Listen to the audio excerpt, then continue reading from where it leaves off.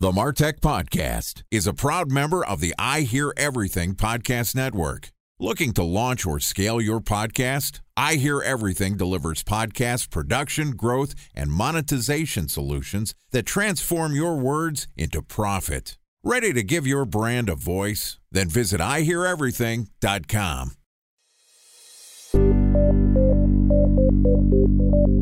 From advertising to software as a service to data. Across all of our programs and clients, we've seen a 55 to 65% open rate. Getting brands authentically integrated into content performs better than TV advertising. Typical lifespan of an article is about 24 to 36 hours. If we're reaching out to the right person with the right message and a clear call to action, then it's just a matter of timing. Welcome to the MarTech Podcast, a Ben J. Shap LLC production. In this podcast, you'll hear the stories of world-class marketers that use technology to drive business results and achieve career success. We'll unearth the real-world experiences of some of the brightest minds in the marketing and technology space so you can learn the tools, tips, and tricks they've learned along the way. Now here's the host of the MarTech Podcast, Benjamin Shapiro. Welcome to Career Day on the MarTech Podcast. Today we're going to learn about the skills accumulated and the lessons learned from a great marketer throughout the various stops on his career. Joining us today is Shiv Singh, who is the founder and CEO of Savvy Matters, a consultancy that advises startups and Fortune 500 companies alike on marketing, innovation, and digital transformation. Shiv is also the co-author of the book Savvy, Navigating Fake Companies, Fake Leaders, and Fake News in the Post-Trust Era. And today he's going to walk us through his career experience going from an in-house marketer to being a consultant and now the author of a book. Here's our interview with Shiv Singh, the founder of Savvy Matters and author of Savvy. Shiv, welcome to the MarTech Podcast.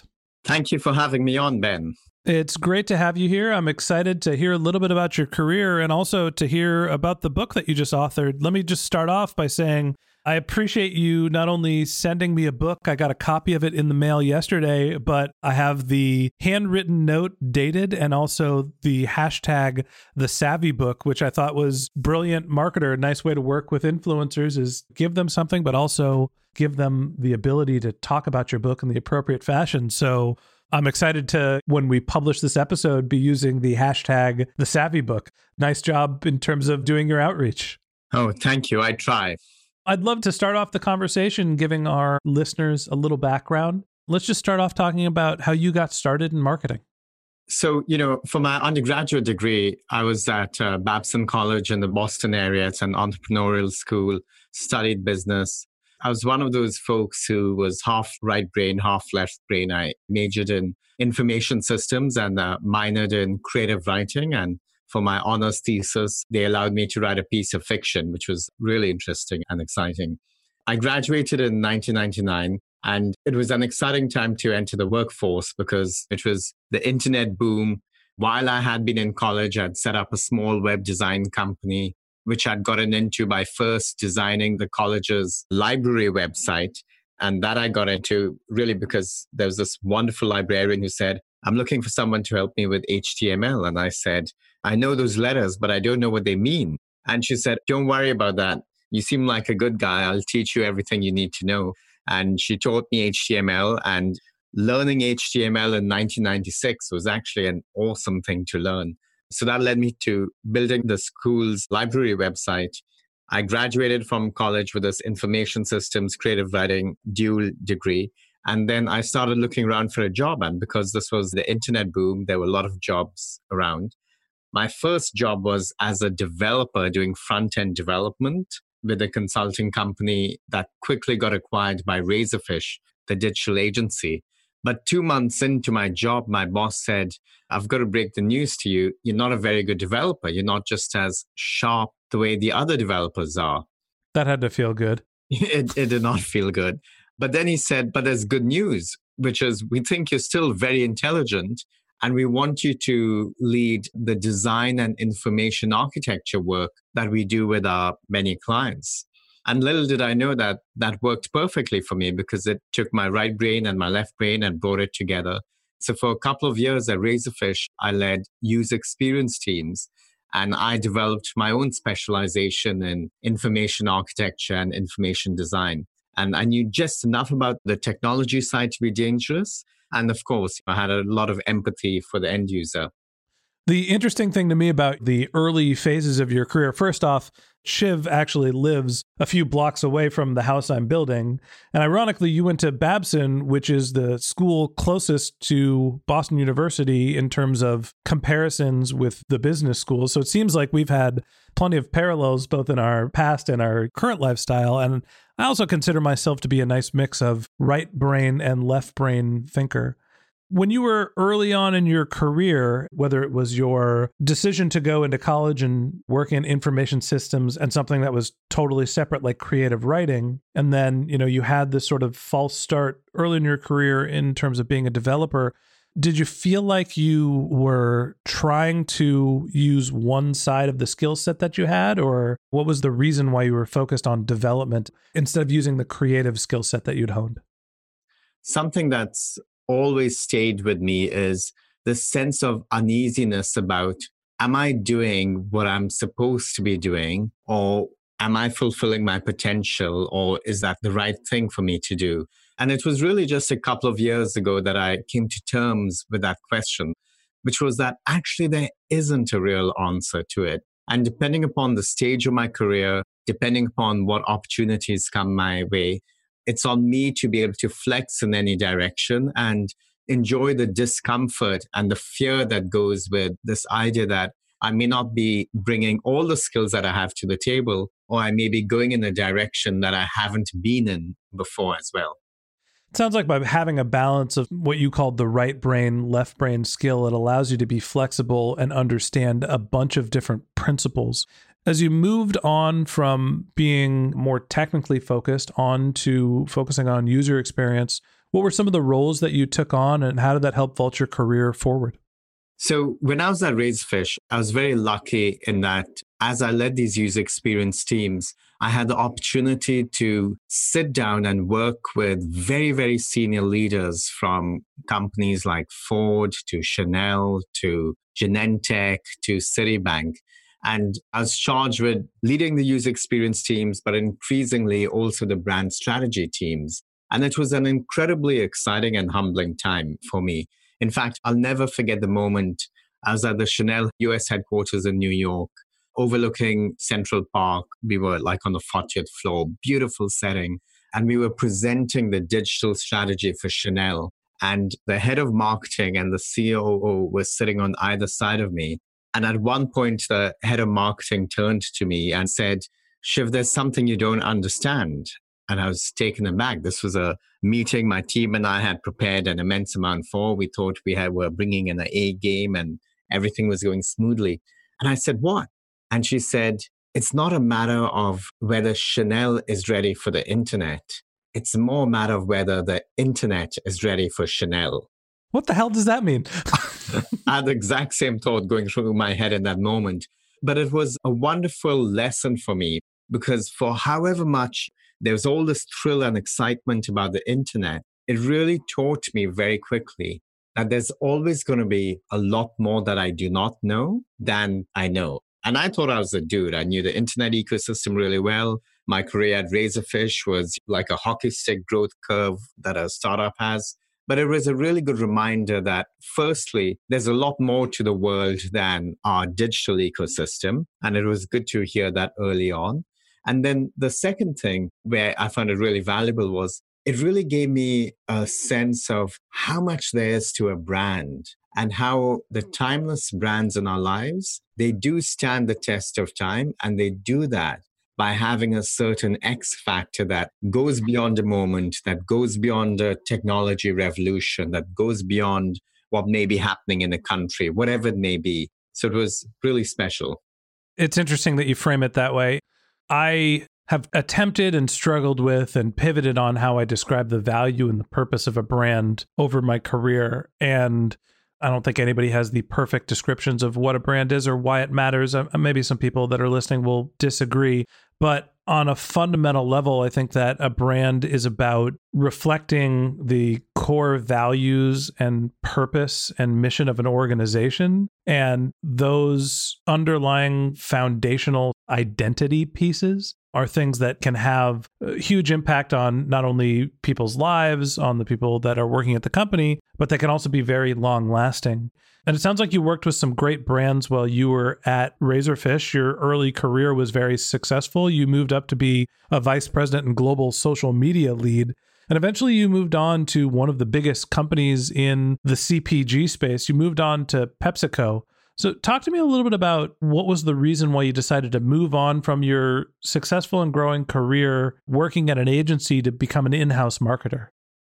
Before we get into that, I'd like to just share quickly another anecdote tied to my career at the time. Sure. I was at Razorfish, my career was growing, and I started dating someone who is now my wife. And we were at dinner one evening, and I suddenly realized that I hadn't finished my education. She had a PhD in psychology. I had my bachelor's degree. I had always wanted to go to grad school, and I just never had. And I felt, oh my gosh, before I marry her, I should do this. So I took a sabbatical from Razorfish, went to graduate school at the London School of Economics over in Europe, which was a big transition. Did a master's in new media, where my focus was on social network theory. It was actually the PhD track program. But by that time, I was completely in love with my wife to be, and I didn't want to go on to do a PhD. So I returned back to the States to marry her. But I say all of this because when I returned to the States in 2007, I realized that this whole social media thing was really just at its early days and was going to take off like crazy. And I went to my CEO at Razorfish and said, we need to start a social media practice to really advise companies on what to do online around social media. And he said, I don't really get what you're talking about, but I've trusted you in the past and it's worked out well for the agency. I'm going to give you 6 months to go and figure it out.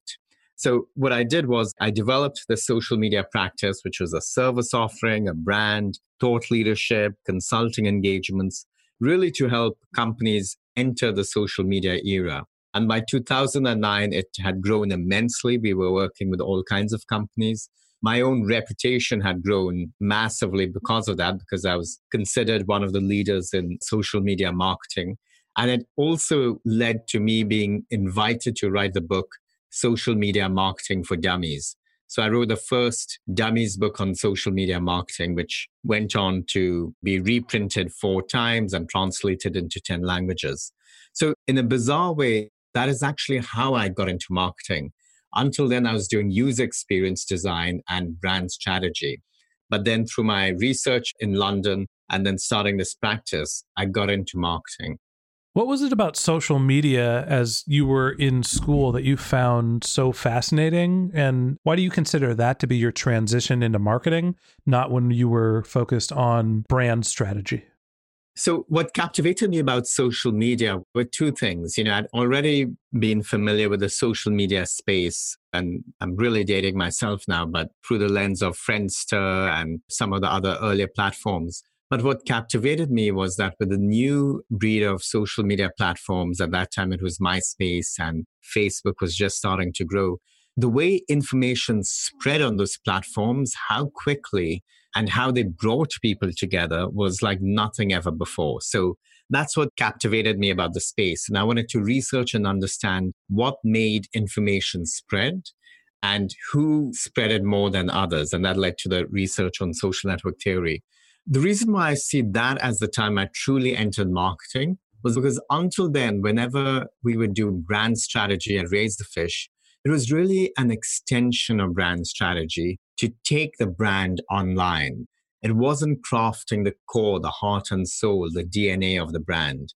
And it was only when we launched the social media practice that we started to really think and talk in terms of the core of your brand has to change as well for a digital world. So you mentioned that it was 2009 and it was kind of the rise of Facebook and MySpace was still a prominent player. When you decided to make your shift from Razorfish to going in-house at Pepsi, were you primarily focused on social media? And if so, what were some of the campaigns and what were some of the channels that you were working on? So I got recruited into PepsiCo for a few reasons. First and foremost was the recognition by the PepsiCo leadership that social media and social media marketing wasn't the stepchild and shouldn't be the stepchild of marketing anymore. Until then, everyone would think about the big, awesome TV ad coming from the big traditional agencies, and they would do their thing. And then it would be up to these young kids to figure out what to do with it in digital or with social media. Full credit to the PepsiCo leadership. They saw how the world was changing, how consumer behavior was changing. And they said, we need to put social media marketing more close to the center of our marketing efforts. So they hired me in to run all digital marketing for the PepsiCo beverage brands. So by all digital marketing, that meant, of course, the social media marketing, the paid advertising online, as well as managing all the web properties for PepsiCo. What this translated into in practical terms was running the digital efforts for 3 Super Bowl campaigns, which was incredibly exciting, for 2 Summer of Pepsi campaigns, and then being a part of the team that relaunched the Pepsi brand positioning as well. Tell me a little bit more about repositioning Pepsi as a brand. What was the strategy and what was the reason for doing that repositioning? So I was on the team that did it, and it was an incredible learning experience for me. What drove the decision was Pepsi had just come out of this phase where it had run the Pepsi Refresh project, which was this massive cause marketing effort, which I would suggest was really ahead of its time. And it did very well, except for one thing, which was it wasn't as close to the true DNA of the Pepsi brand, which was all about music and entertainment and the lighter side of life. So 2 years into my time at Pepsi, the PepsiCo leadership and the marketing leadership decided to rebrand Pepsi with the idea of bringing it closer to those more traditional values of the Pepsi brand, the music, the entertainment, getting the most out of life, being for the next generation, all of those elements. An incredible amount of research was done around the world to feed into this effort. And it landed on this brand platform that I think was used for several years after that, the Live for Now platform. And it was the whole idea of you want to get the most out of life by living at your best every day and doing more and more things, living for the now. It's interesting that a soda company is promoting themselves to be the reason to live for the now. And I'll save my judgment on high fructose corn syrup and the health risks for drinking a lot of soda. But it's interesting to hear about how the brand thinks of itself and how it repositions itself. A special thanks to our presenting sponsor, Mutinex. Ready to take your team from I think to I know? Then join brands like Samsung, ING, and Asahi who make better marketing decisions with Mutinex. Mutinex Growth OX, the marketing mix modeling platform that makes measuring ROI fast, easy, and cost-effective. Request a demo at mutinex.co. That's MUTINEX.co. Time for a 1-minute break to hear from our presenting sponsor, Mutinex. In 1919, John Wanamaker said, "Half the money I spend on advertising is wasted. I just don't know which half." Well, the advertising landscape has changed since then, and instead of reaching your audience on 2 channels, you're probably reaching them on 20. Turns out John didn't know how easy he had it.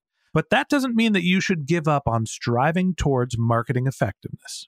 No matter how complex your marketing strategy is, Mutinex Growth OX is the market mix modeling platform that measures the impact of marketing on your bottom line.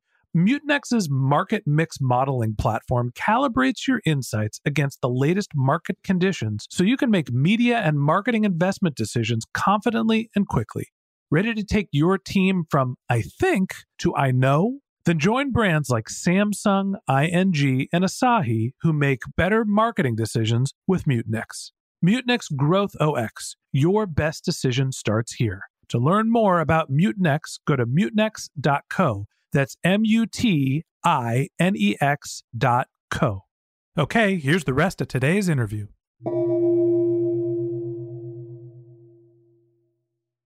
You also moved from being at an agency to being an in-house marketer. What was the difference for you going from being a service provider to working in-house? It was a massive transition for a few reasons. First and foremost, when you're on the agency side, you're only seeing one narrow piece of marketing. You're seeing the advertising side or maybe a little bit of the strategy.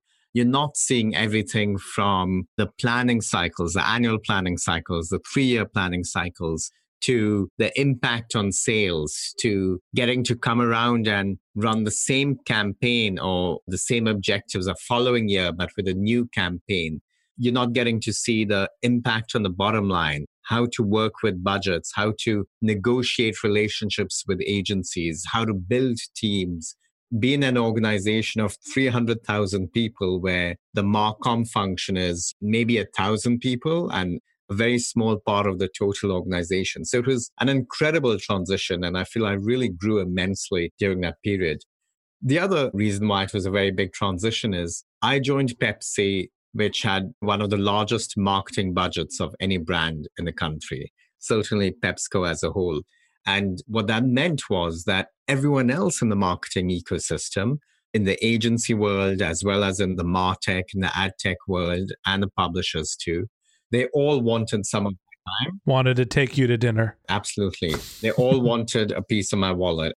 Right. So the first 2 months, I thought, gosh, maybe I'm just a really intelligent, smart guy and with a good sense of humor. But of course, I quickly saw through that. And it was a good growth experience for me because it really made me realize that the more senior we get in organizations, the more responsibilities we carry, the more we have to fall back on our value systems that we hopefully would have learned while growing up. Because when you're dealing with very large budgets across continents and you have everyone wanting to take you to dinner, it is very easy to lose your own moral compass or to start making shortcuts or to struggle with certain decisions. So it was a great growing experience for me, and it was a wonderful 3 years. But just seeing how the world worked from that perspective, where I could call anyone in the marketing ecosystem and they would jump to talk to me and set up time to pitch whatever offering they had, was really interesting. It was a new thing. I was used to being the person doing the selling. It's like, so this is what it feels like to be the prom queen. Exactly, because obviously I wasn't the prom queen earlier in my life. It's interesting that you say once you were in this position that was sought after and very visible with a large marketing budget, you basically drew the parallel of, I thought I was this super gregarious, fun to be around, brilliant marketer, and everybody wanted my marketing budget. I would argue that two things can be true and likely were. I'm sure that you were sought after because of the budget. I'm sure that people were reaching out to you and comfortable doing it because you were approachable and intelligent. Thank you for saying that. Of course, of course. So tell me a little bit more. Eventually, you decided to move on from Pepsi and you headed to the Bay Area where you live and reside now and work for Visa, another big brand, another in-house role. What was the reason for making the shift from running digital marketing at Pepsi to a dramatically different business in financial transactions for Visa? So, as I said, I had a wonderful time at PepsiCo. I learned an immense amount. I really got to work and learn and observe the way the best in the business truly worked. However, towards the end of my third year, I got a phone call from a recruiter, and she told me all about Visa. And what captivated me about Visa was three things, actually.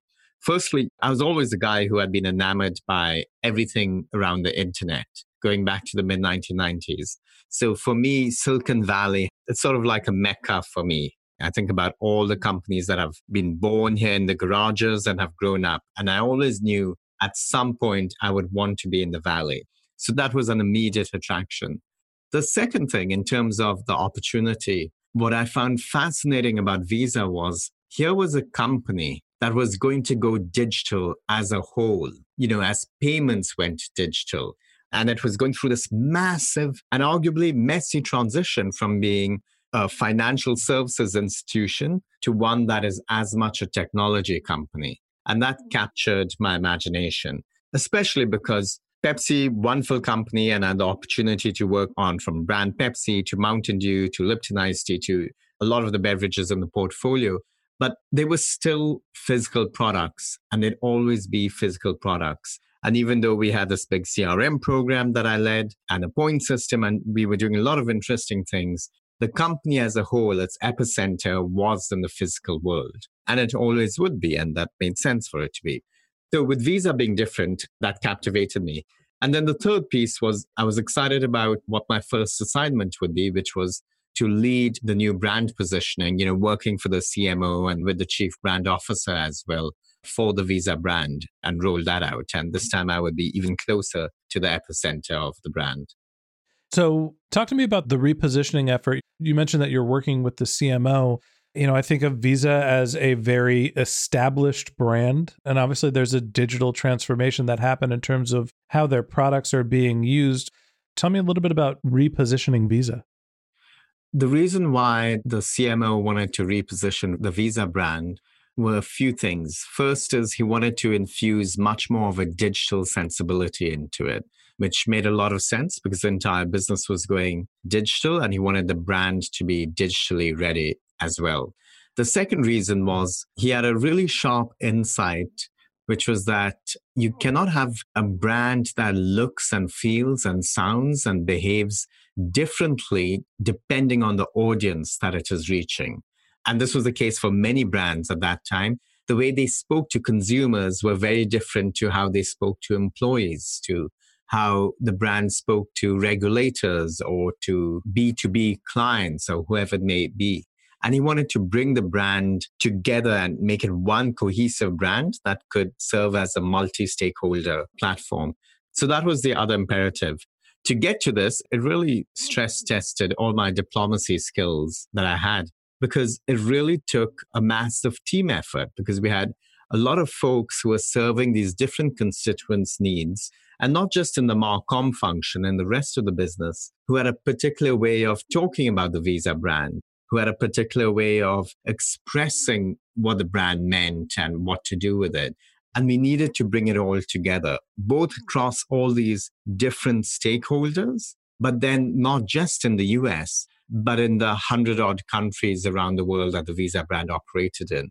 So it took a lot of research, an incredible amount of diplomacy, a lot of education, a lot of partnership, and a lot of listening, which we talk about these skills like collaboration, communication, listening. We use those terms very loosely, but they're actually really hard to do. And it was a wonderful time for me because I grew immensely through it and had a lot of fun as well. So the thing that's interesting to me, it's great to hear about the repositioning of Pepsi and Visa. And these are large enterprise companies, and you're on the marketing leadership team, and you're basically trying to turn cruise ships. And you're working with these large teams and large brands and big budgets. And it sounds like you're very much on the Fortune 500 CMO track. A lot of successes, a lot of wins under your belt. And then the next step in your career is to move into consulting and author a book. So talk to me about the rationale for you to step away from the high profile enterprise company marketing leadership roles to be a consultant for, some early and some later stage companies, and also to become an author. So I spent 5 years at Visa. And in those 5 years, I had an opportunity to launch this new brand platform, lead the digital transformation efforts of everything in the Marcom function, from the MarTech to the AdTech to the platforms to the digital media partnerships. And then I also had the chance to lead a lot of innovation go-to-market efforts around the world. After I'd finished my last assignment, which was all about innovation go-to-market and working with issuers and merchants and startups, I realized that I was ready for a new challenge. And one day I was having dinner with my wife and we started talking about the world that's around us. And I was lamenting the fact that I truly believed that the world, all of us would pass on to our kids, might end up being worse off than the world that we're inheriting from our parents. And I found that incredibly frustrating and difficult. And I felt that I was a guy who had been able to have the good fortune of working for these incredible companies, but that I hadn't done enough myself to sort of, in a tiny way, maybe even give back. So we were talking about this, and the conversation led to this recognition that a lot of the challenges that we all face in this time of not knowing what to trust, not knowing who to believe in, not knowing what is fact, what is fiction, what's a misinterpretation, whatever it may be, actually can be solved through the lens of these seminal psychology studies that really explain why we fall for fakeness in the world. And this was because my wife's a clinical psychologist and the conversation just developed. And in that dinner table conversation, the idea of the book was born. And the more I thought about it, the more I realized that doing this book was so massively important. It was the most important thing I could do in this time. And the only way to do it right was to walk away from my day job and to put a lot of effort into the book. I wasn't walking into this blind because I'd already written a book, Social Media Marketing for Dummies, early in my career. I also had already joined the board of a public Fortune 500 company. So I was connected, and I knew I'd still be deeply connected to the professional world as I started on this book. But it was a big transition. I've been lucky that the book writing and launch is going extremely well. I'm still very happily married to my wife, who's my co-author in the book, and my consulting business has picked up quite a bit.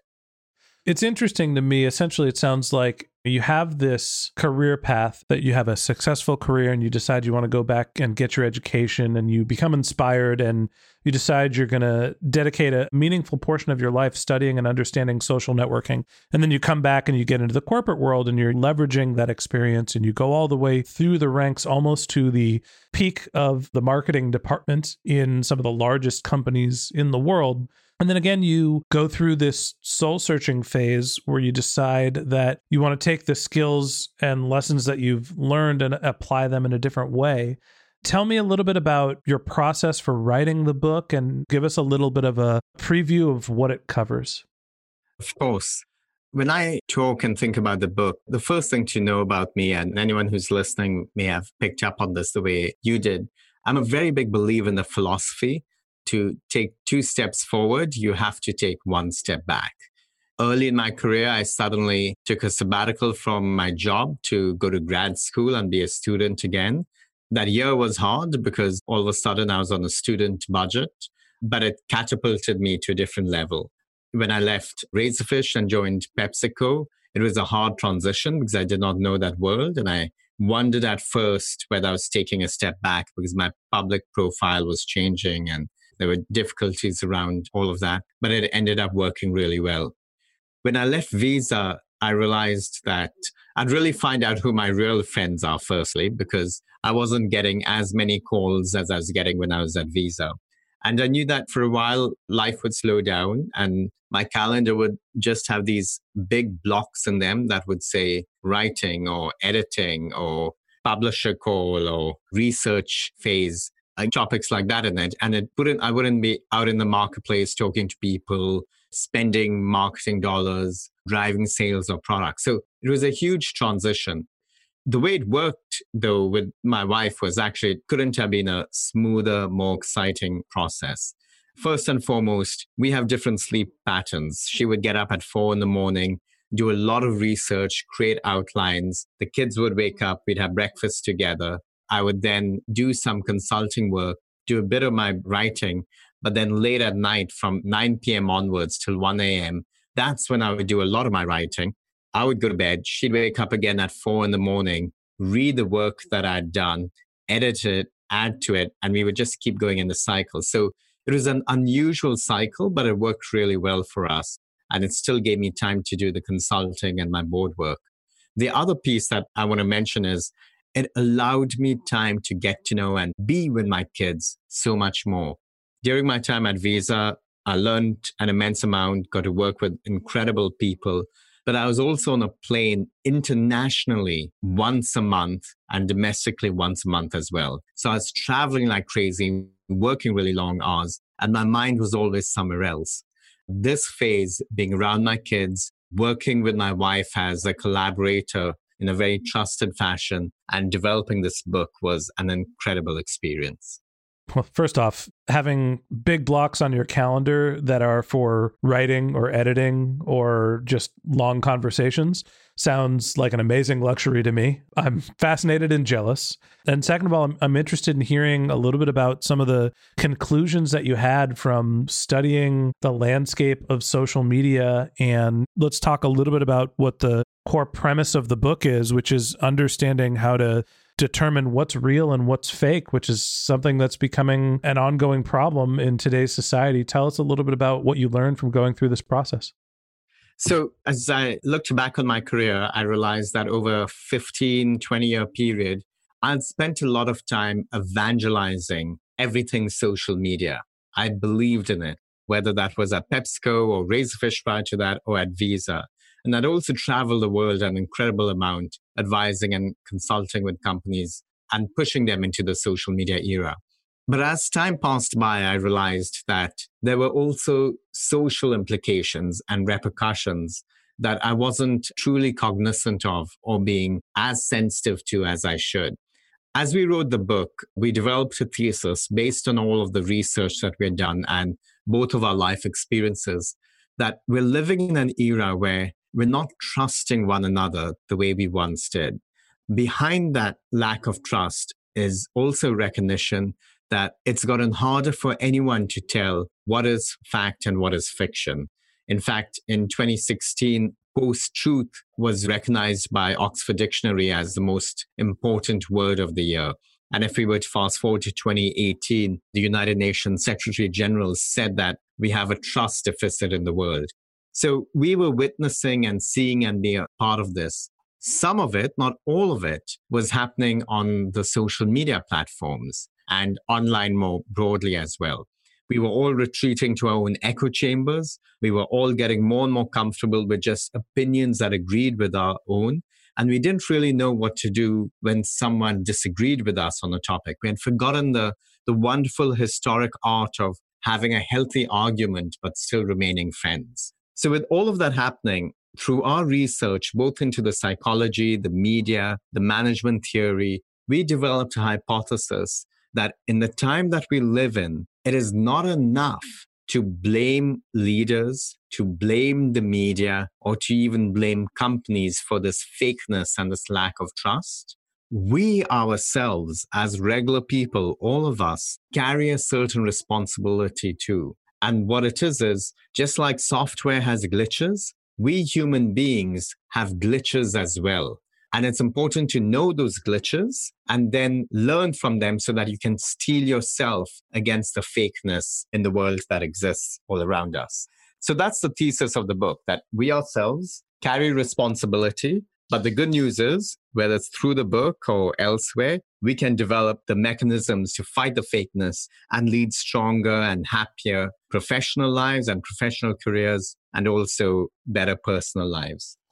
So as you reflect back on your career from where you stand today, you've gone from somebody with a diverse set of skills early on in your career. You found a niche for yourself.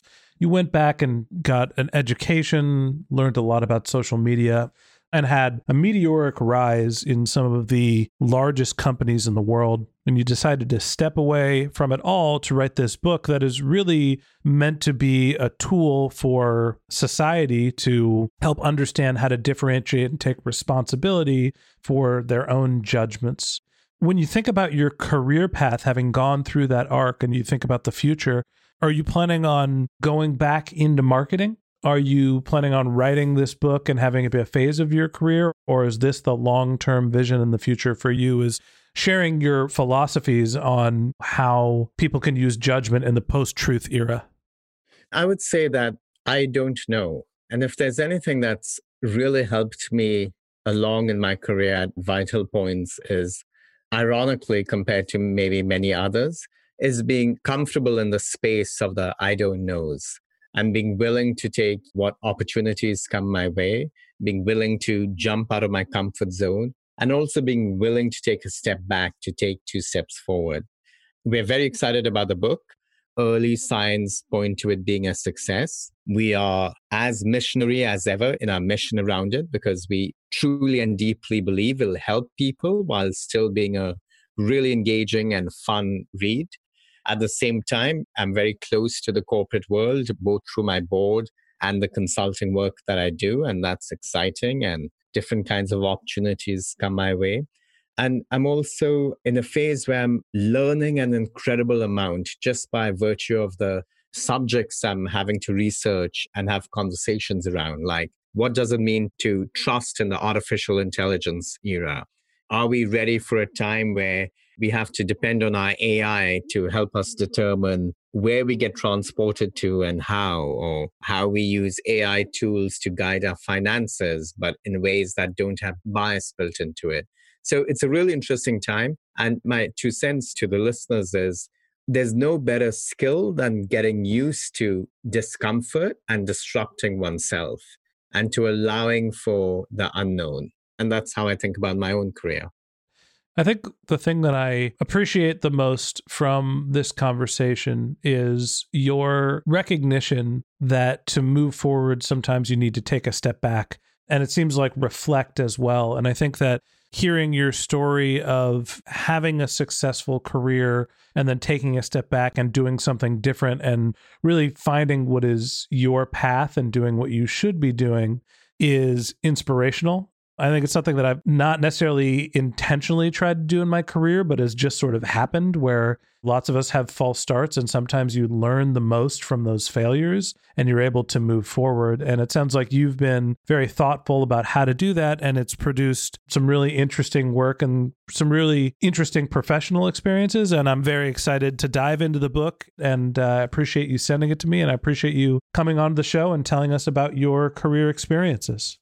Absolutely. Thank you for having me on. And I feel we should have gotten to know each other a long time ago, but I'm excited that you're about to be a neighbor again here in Burlingame.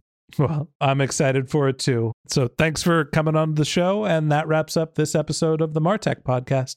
Thanks again to Shiv Singh for joining us. If you'd like to learn more about Shiv, you can click on the link in our show notes to his LinkedIn profile. You could send him a tweet. His handle is Shiv Singh, ShivSingh. Or you could visit his website, Savvy Matters, SavvyMatters.com, where you can find information about his book. We're also going to publish a link to his book's Amazon page. So if you're interested in purchasing the book, you can find it there. If you're a subscriber to the Martech Podcast, thank you for being a member of our community. We always want to hear from you, so we created benjshap.com/questions, where you could send us your marketing questions, which we'll answer live on our show. Of course, you could also reach out on social media. My handle is benjshap, BenJSHAP, on LinkedIn and on Twitter. And if you haven't subscribed yet and you want a weekly stream of marketing and technology knowledge in your podcast feed, we've got great episodes lined up for you throughout the week. So click the subscribe button in your podcast app, and we'll be back in your feed tomorrow morning. Okay, that's it for today. But until next time, my advice is to just focus on keeping your customers happy.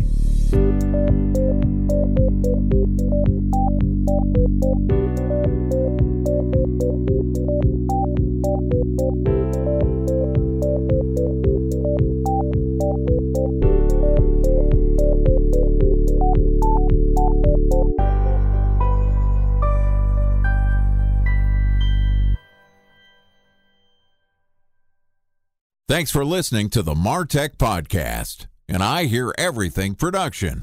Looking to launch or scale a podcast like this one for your brand? Then visit iheareverything.com.